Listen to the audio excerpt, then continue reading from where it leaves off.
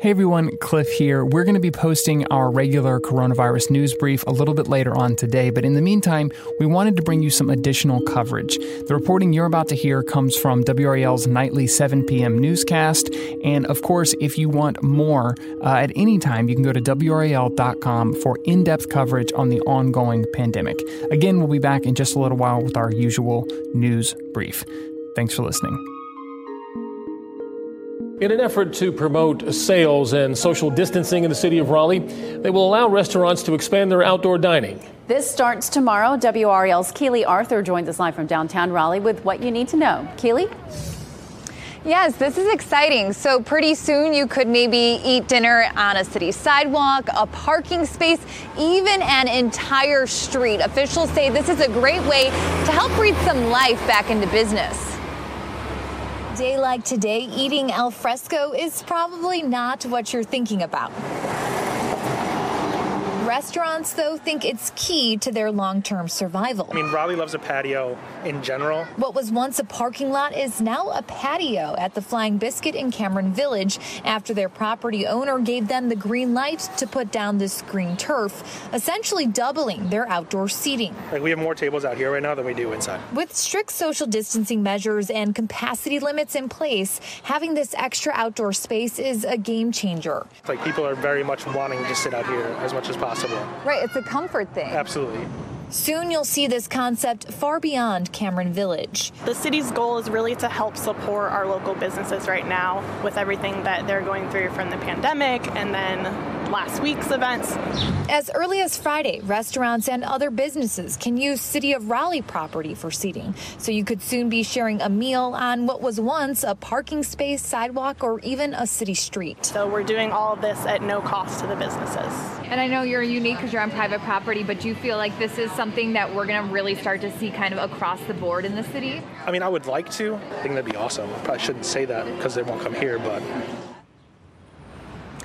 Important to note, you do have to get what they're calling a temporary license from the city in order to participate in this. Not many people have participated yet, but they're expecting more and more restaurants to join in as word of mouth spreads. And this is going to last through any and all COVID restrictions placed by Governor Roy Cooper, and then also another 30 days after that. So this is going to be a long time coming. I'll send it back to you. Now we just need the weather to cooperate. Keely Arthur reporting live from Raleigh. Thank you.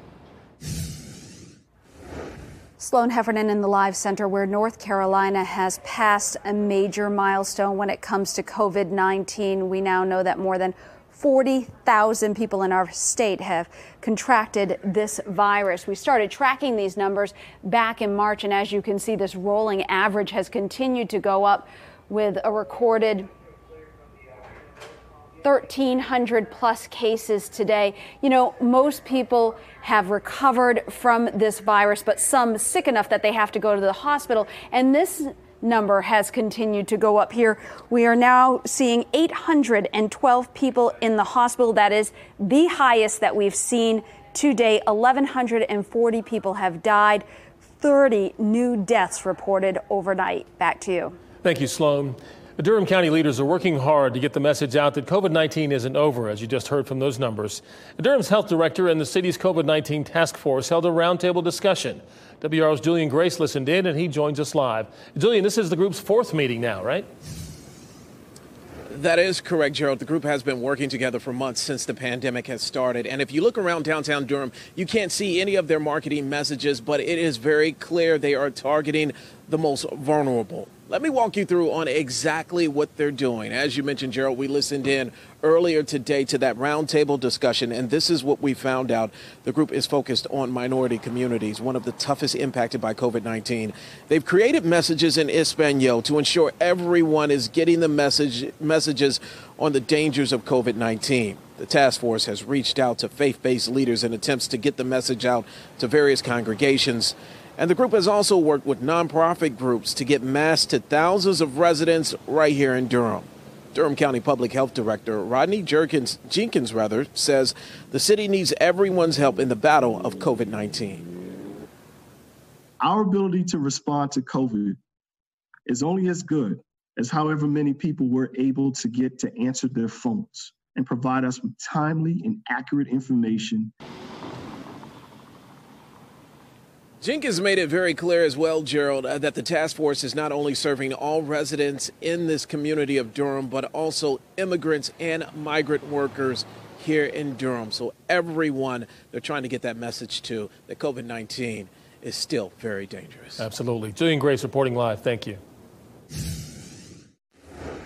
Before we get to August 17th, which is the scheduled date for classes to resume, we have to see how the data looks on July 1st. Earlier this week, the state laid out guidance for districts asking them to be prepared to implement one of three plans depending on the severity of the pandemic in North Carolina. Joining us now to discuss the plans to return to the classroom is State Superintendent Mark Johnson. Mark, thank you for joining us. We know it's been a busy few weeks for you and your team. And it's going to stay busy, but we want to make sure that we have the plans that will help get as many students back into classrooms as safely as possible.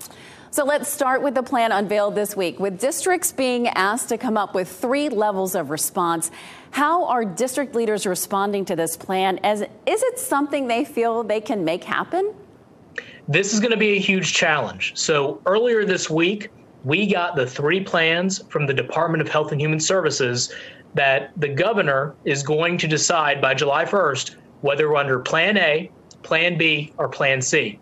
Plan A means let's get as many students back into school as safely as possible while holding some back who may have health risks. Some teachers may have health risks. We got to make sure we take the extra steps for them. Plan C is the complete opposite end, where if the metrics are as bad as they were earlier this year, we have to close schools and we all have to stay at home. Nobody wants that. But Plan B is that middle ground where you need to socially distance at schools. And we know how challenging that can be. 6 feet apart in a school bus, in a classroom. That is a daunting challenge. And a lot of local school leaders and teachers have been letting us know this is going to be very hard to accomplish. And we are here to support our local teachers and school leaders. We want to make sure that as the Department of Public Instruction, the education agency in Raleigh, we are giving them the guidance that can help make that happen. It's not going to be easy answers, but if we're not under Plan A, if Governor Cooper has to put us under Plan B, we're going to make some sacrifices to make sure that we can still have learning occur in the classroom as much as possible. How much notice will they have prior to August 17th for which plan they will be executing? Well, I am grateful the Department of Health and Human Services has said that they will let us know by July 1st what plan they expect us to be in for back to school. So shortly after July 1st, you should know. Around July 1st, we should know.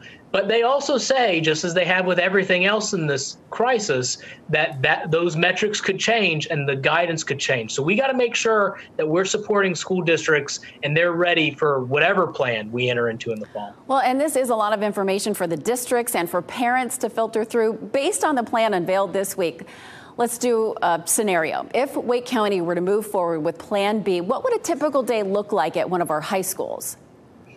Plan B is going to be what people are fearful of being so different. You're going to have less than half of the school bus filled with students. So that means, how do we get all the students to school? So there might be that alternate A day, B day. You're going to get to school and the school's not going to be allowed to have more than half of its capacity at the school. So again, you're going to have to look into ways, can you use extra space around schools as classroom space so that students can spread out? Or are you going to have to ask students who can to stay at home and do remote learning on some days and then come in on other days?